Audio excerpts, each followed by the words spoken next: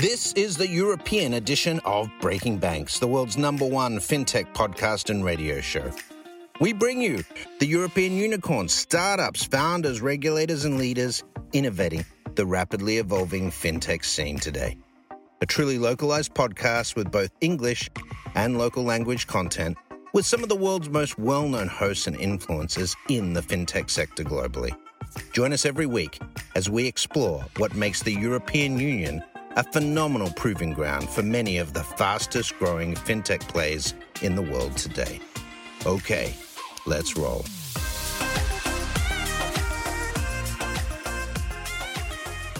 Hey guys, welcome back to Breaking Banks Europe. This is Matteo Rizzi, executive producer of the show. We are live from WebSummit. This is a special. I'm here with my good friend Didier Lallemand. Actually, you will be surprised. In the meantime, if you're not aware, he changed his role and is now CEO of Trésor, but also one of the pillars of SG Ventures. Didier, welcome back to Breaking Banks.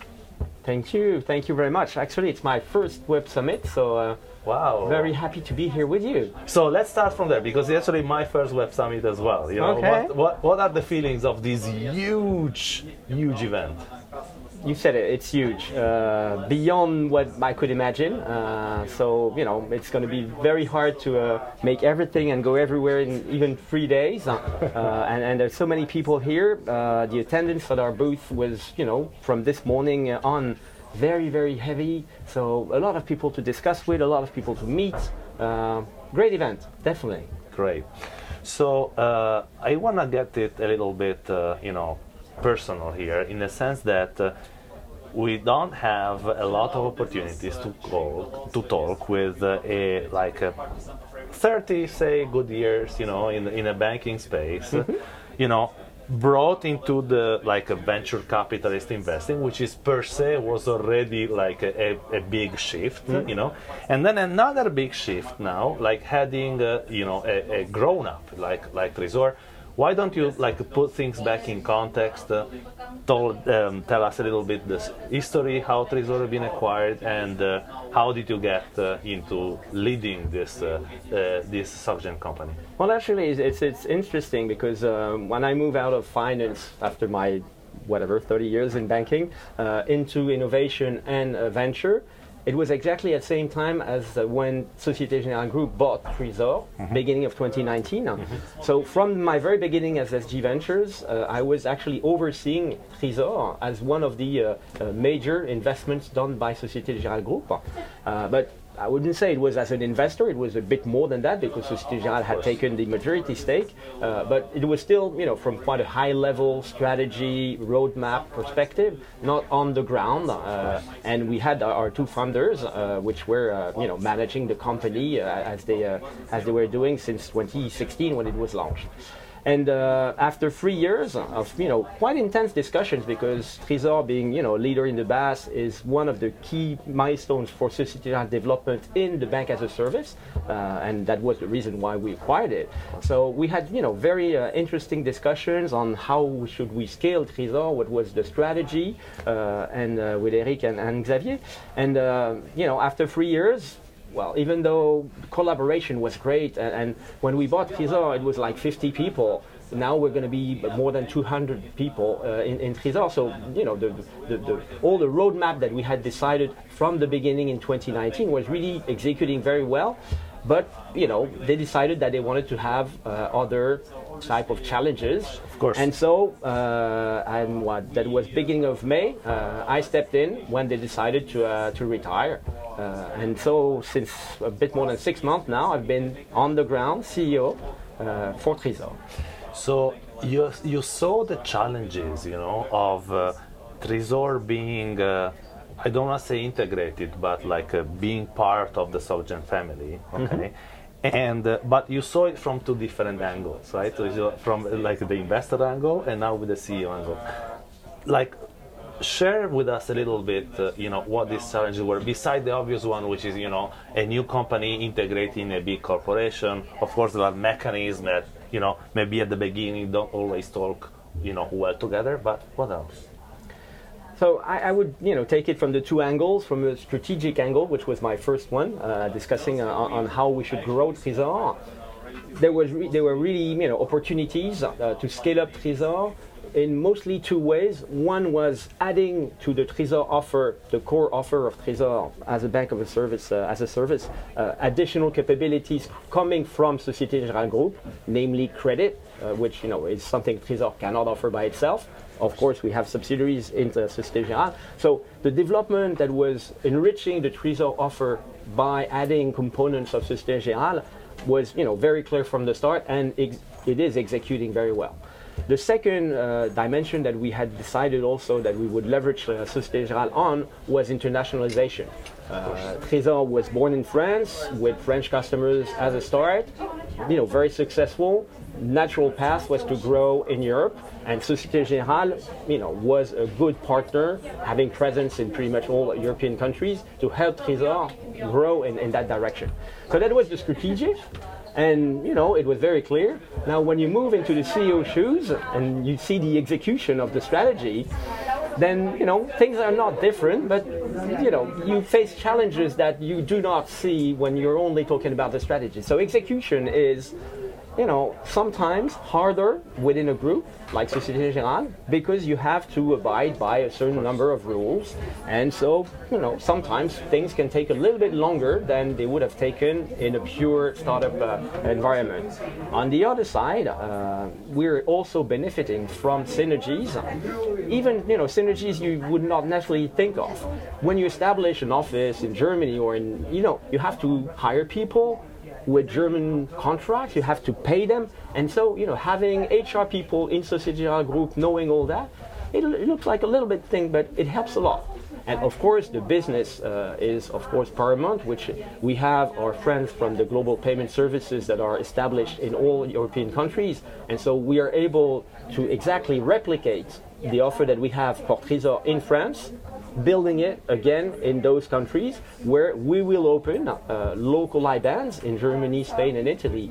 And this is only possible because, or it is mostly possible because we are helped by our friends from the Société Générale Group. So I think that your journey is specifically interesting in the, I want to say, people management, aspect of the job. I've got actually a couple of friends. I'm thinking right now of my friend Sergio Zocchi from United Ventures, who became the CEO of October. And October being one of the investees of the fund. And he was telling me, what the dynamics in managing people as a CEO versus the advisory part as an investor changes completely. I would love to have your sharing of experience on this. That's, I think you summarized it quite well. As an investor or board member, in a way you're an advisor. You're helping shape the strategy, you're challenging the choices, you're bringing expertise, but you're not doing it. And when you become a CEO and you have to, make decisions on the day-to-day, like, 25 decisions per hour, on all types of topics. I mentioned HR, compliance, risk, business, of course, IT, all those topics. As a CEO, you have, when it's necessary, to say the final word, decision, yes, no. And people look at you and, they're looking for you to make decisions as quickly as possible because time runs fast, and you definitely have a view of, I'm not thinking of how can I help, I need how can we do. And so you're really part of the game. You're not on the side looking at it and helping. You're in the middle of the team, and that really changes the dynamics. I was actually, if I may ask this question, because we know each other for a while, of course, you have a super strong a financial background, modeling. There's something that is, more than your daily bread for such a long time.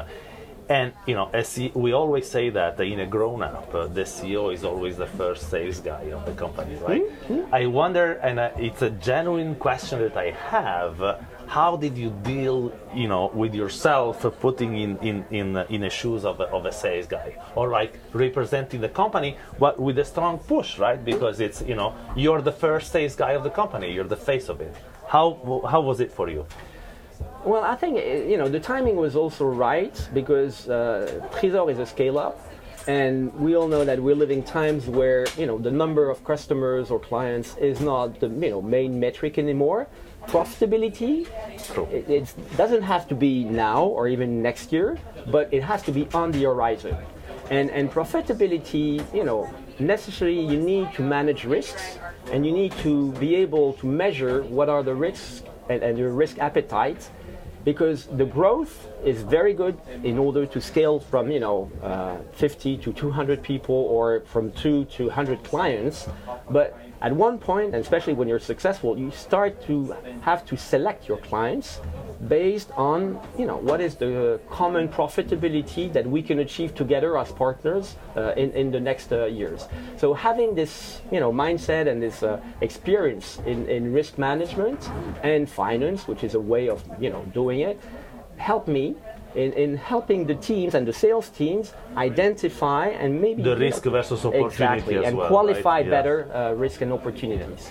Actually, what you just said made me link to another question, which is, do you think that the fact that the Trésor is owned by a bank gives you a competitive advantage in maybe instead of going cold calling and say, hey guys, do you have a project we can work with? But those people find Trésor more attractive because they think there is the group behind that will actually make things smoother, or at least easier to reach. I think it probably depends on who are our clients. Our two main client groups. On one side, the ones we started with, the fintechs, and we start with fintechs that don't even have clients yet because they're building their product with us and then go to market and find their clients.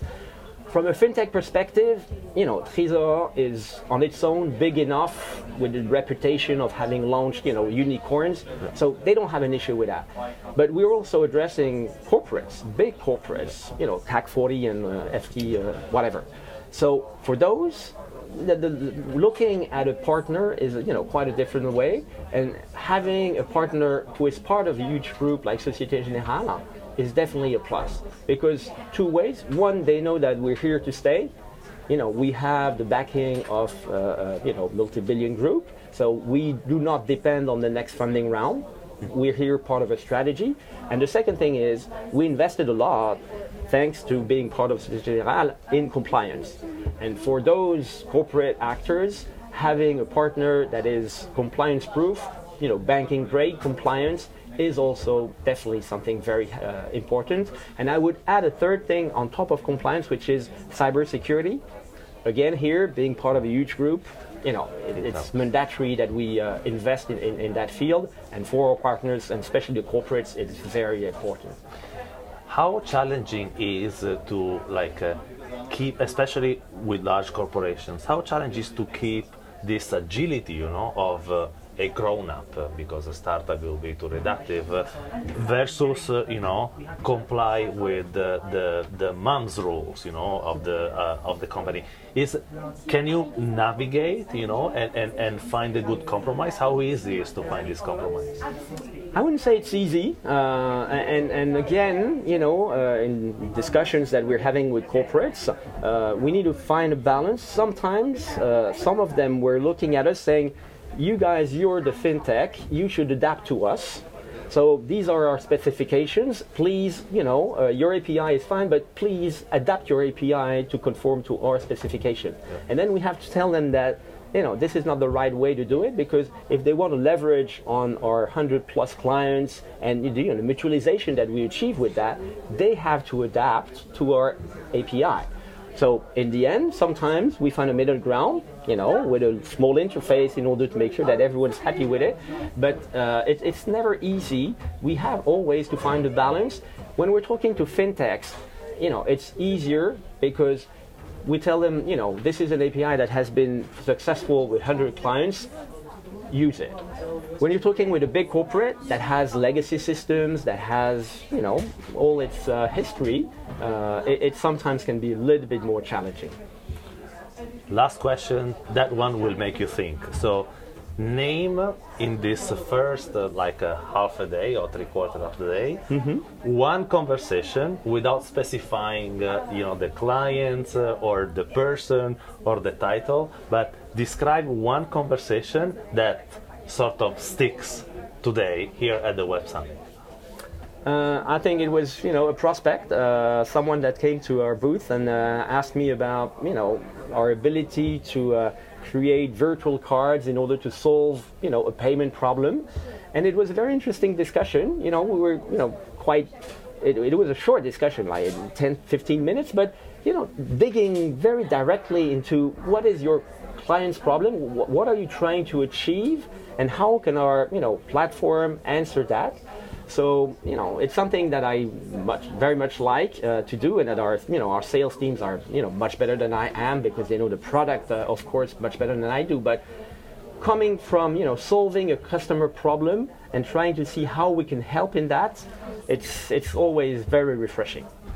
I really like the idea, the fact that you always, you never recuse yourself from putting yourself at play into a new game, right? So this is since I've known you for like a couple of years. That's already the second time. So I salute, this courage to put yourself in the game every time with a new player. Thank you very much for being with us once more. Thank you very much for having me.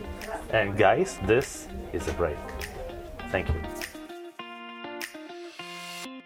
The FTS Group builds innovation ecosystems. We engage incumbents, investors, entrepreneurs, technology partners, and regulators to build trusted and connected fintech tribes around the world.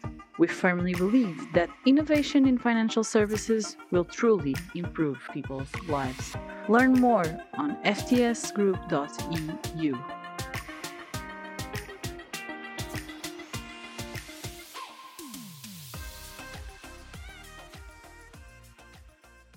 Hey guys, welcome back. This is the SocGen Takeover. I'm here with my dear friend Claire. Claire is the CIO of Société Générale. She's overseeing the funds operation and much more, their corporate venture capital. And she's also one of the pioneer of the WebSummit. She's at participation number 7. Claire, welcome back to Breaking Banks. Thank you, Matteo. I'm delighted to be there today. So tell us a little bit, before we dive into what we want to talk about, which is going to be trends and specifically some of the high talked about themes of this WebSummit on the fintech space. Let's talk a little bit about your experience of these 7 years at WebSummit. Oh my God, was it really that small 7 years ago? Yeah, it was much smaller. I remember, it was coming from Dublin, and they were looking for a bigger space. So they made an agreement for 10 years with Portugal to host in Lisboa WebSummit.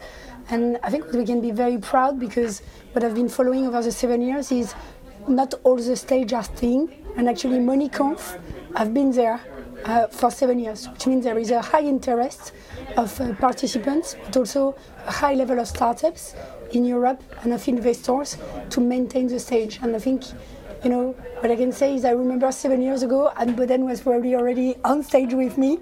And, I remember Mike Laven from Currency Cloud, they were very small startups. Yes. And, now Currency Cloud was sold for 400 million or 800 million to Visa. Yes. And is obviously Sterling is a Sterling multi-unicorn. Is like a multi-unicorn. Remember Nick Storonsky, from Revolut, he was in the small stage of MoneyConf, and now he's like in the central stage talking about how is it disrupting the industry. So I think, not only WebSummit was small, but also the companies and the fintech were quite small, and now, wow, what a journey it has been.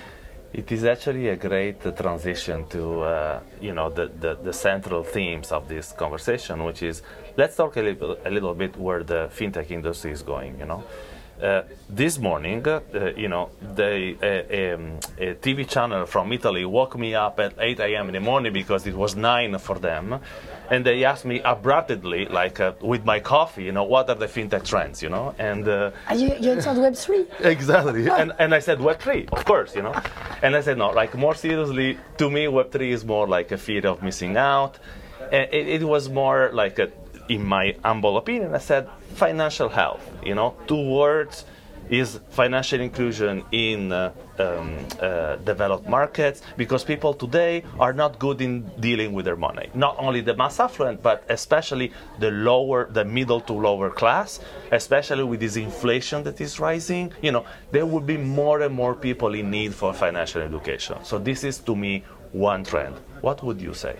And this topic is very close to my heart, because one of the reasons I choose financial services to implement digital is because digital enable everyone to have access to a more sophisticated way to save money, to build your wealth, which traditionally was more only accessible for people that can have a private banker, that can do this type of thing. So I think financial wealth in developed countries is definitely still at the top of the agenda. And when we enter such a difficult economic context with inflation and everything, I think more than ever, it's the role of banks to really be close to our customers and to see how can they save. I remember when I was living in the UK, the stat was 50% of the population don't fully understand what means 50%. And we worked a lot with Martin and Fox, and what she was doing for Digital Everyone, and we were seeing that if people understood how can they harness digital, they can save up to £427 a month, I think, a year, which means a lot. Of course. For things. So I think this is still much center. And when I've been at Société Générale for 4 years, I remember at the beginning we are selling between 1 to 5% online products, and today, in average, countrywide, all over, we have several banks in France, but also Africa, Czech Republic, Romania. I think the average is around 28%. So we are seeing more and more consumer harnessing digital. And it's very important that they understand what type of products they are buying, how can they subscribe this product. And in our online bank Boursorama, for example, we are enabling our customers to have a type of online private banking, robo-advisor type of things, and etc., which enables them to really build capital and do this type of thing. So it's still there, and it needs to be done digitally, but also through the branches and through the conversation with the banker in some situation. And COVID have helped a little bit, because now also video conference is available, so your traditional banker is also more accessible. And I have a direct question on this, on a specific trend, for 2 reasons. One, because it's very polarizing, and of course it's going to be like your personal opinion as much as it could be. So we won't take like the Société Générale generic view on this for what you're about to say, but the buy now pay later trend. Okay, I think that in the past 2 months, 3 different journalists interviewed me about this.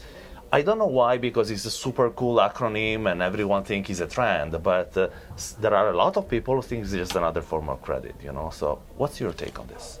I guess people are asking a lot about BNPL, because the valorization of Klarna going from what was it, like I think 80 million to 60 7 billion. Exactly. Now it's 7 billion, yes. Because some funds enter that 7 billion, and probably it's a good deal. So I think that probably raised some question around how was the capital invested in this area of BNPL, and why such a compression, which probably 60-70% downgrade in valuation. I guess our take on it at Société Générale is we've been a strong advocate of the bank as a service since the beginning. We invested in Trezor, which is a bank as a service platform, and this year we bought PayExpert, which is a payment gateway platform. And our vision is, by using the payment gateway, we can use our payment and consumer credit arm to, at the moment of checkout and point of sales, provide credit. But the reality is, for us, long-term credit is really the things to go after. So short-term credit could be a go-between to gather more data in the system at the payment gateway level. And the way ADN or Stripe works is they sell this data to the e-commerce. So aggregated data, it's the individual data, but they sell the aggregated data in order to convert the sale to the e-commerce client. So it became a real business to do that, and they are happy to do short-term credit such as BNPL in order to make it more accessible, to make sure the sale is converted. So I think that's around this e-commerce trend. We should never forget e-commerce is 1,000 billion by 2030. So 1,000 billion by 2030. So if you think bank can take Société Générale can take 1% of it, right? Still a lot, and BNPL is one part of that. So. But the way you're saying it is actually another pair of shoes, because it's like really a service that is embedded in a philosophy of user experience where credit is part of it. This I like it.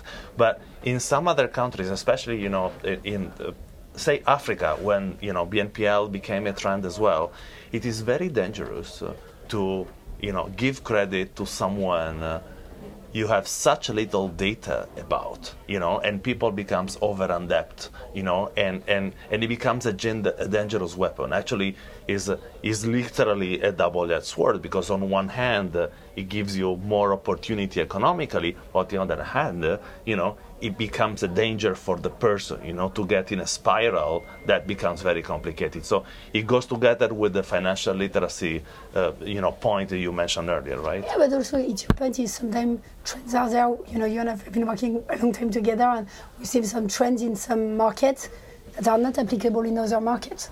So, you work in Latin Africa, we have some banks in Africa. What I can observe is the way even the saving system is done don't work the same. They have this name, for the cagnotte, for the wallet they are doing with the family. The Roscas, The Rosca, exactly. Yes. So, their philosophy is more around the Rosca, and, how can I see a lot of startups that are trying to address these needs through a digital channel, which are probably a stronger business model in Africa than BNPL, that, as you mentioned, don't have necessarily have data. So I think, and you and I have seen that. I remember when there was a lot of crowdfunding platforms that were inundating Europe, yes. and what they all morphed to lending and absolutely, to do they all pivoted by magic, right? Yeah, exactly. So I think for me, it's exactly the same. I hope I guess the BNPL trail, if it's taking up in Africa, will quickly move to Roscoe, because that's the consumer usage, and the consumer all drive adoption. Claire, you mentioned the down round of Klarna, and it's not the only one. And let's sort of put on for a moment your hat of venture capitalist, okay?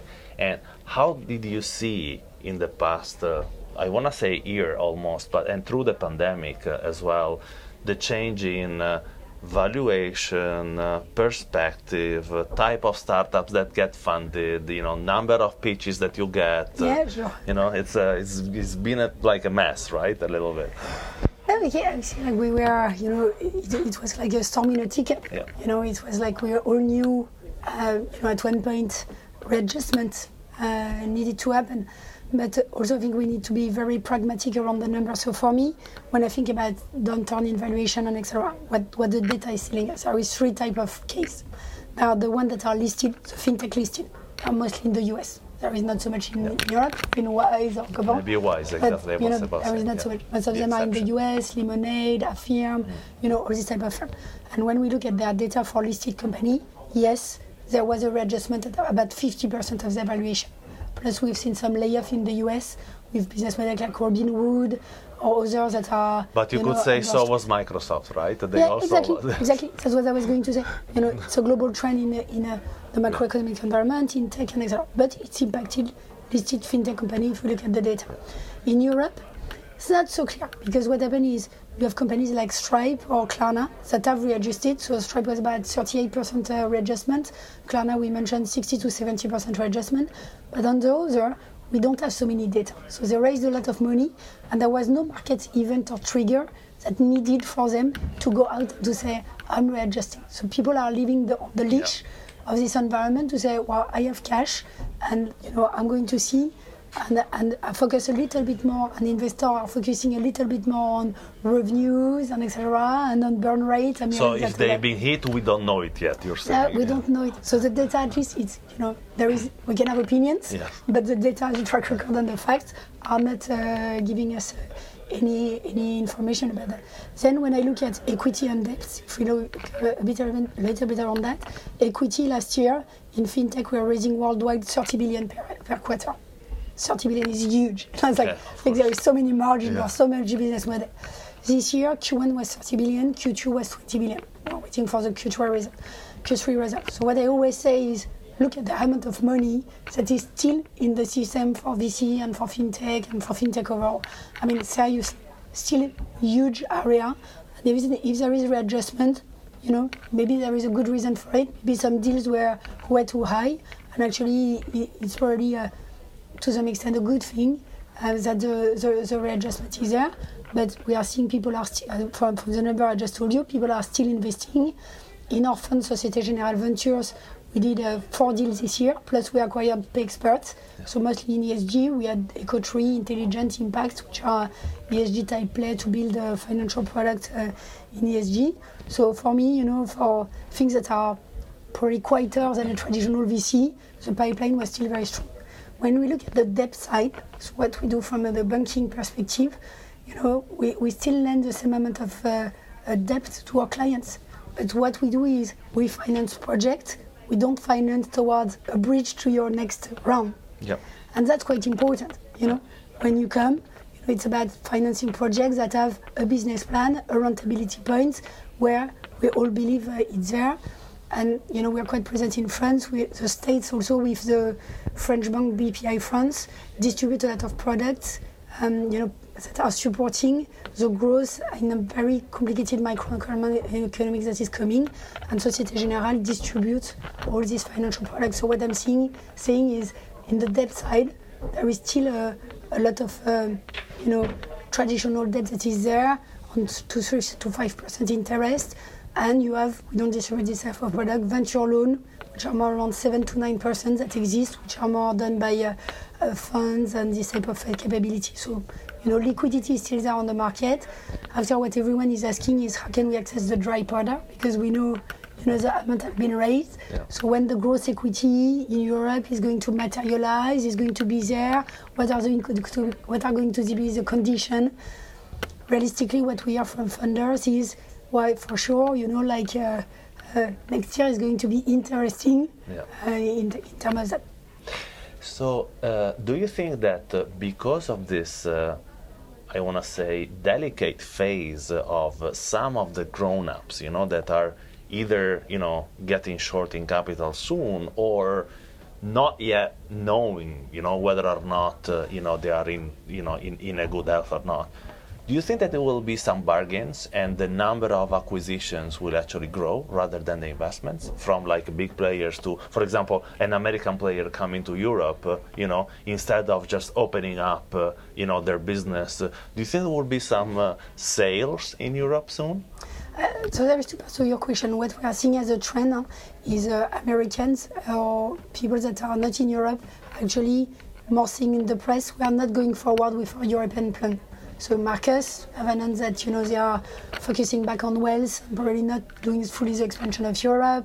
A bit the same for several projects. Starling have said that they renounced to their expansion in Europe through the traditional banking account, and they will come with the bank as a service area. So not observing these trends that people say it's a good opportunity to do that. Then, to your second point, M&A is very active.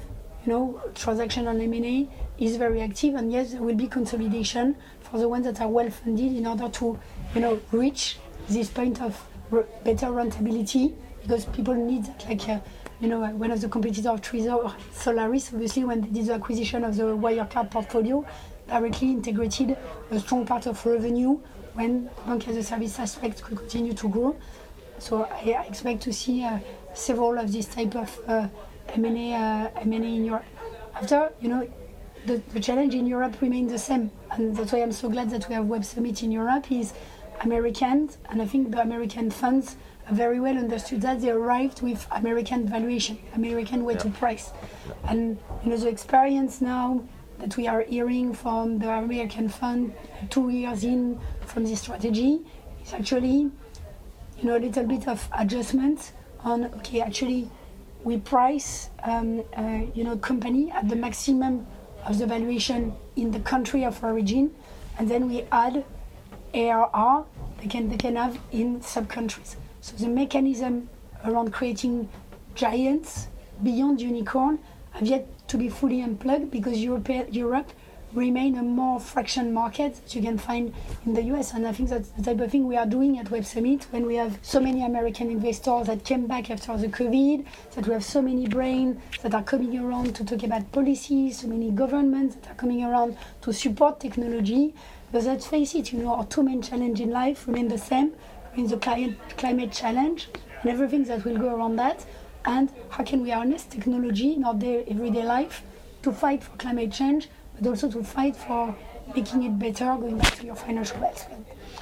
Claire, this is the last interview. I don't think that we could have picked a better person, to actually wrap up the Web Summit this year.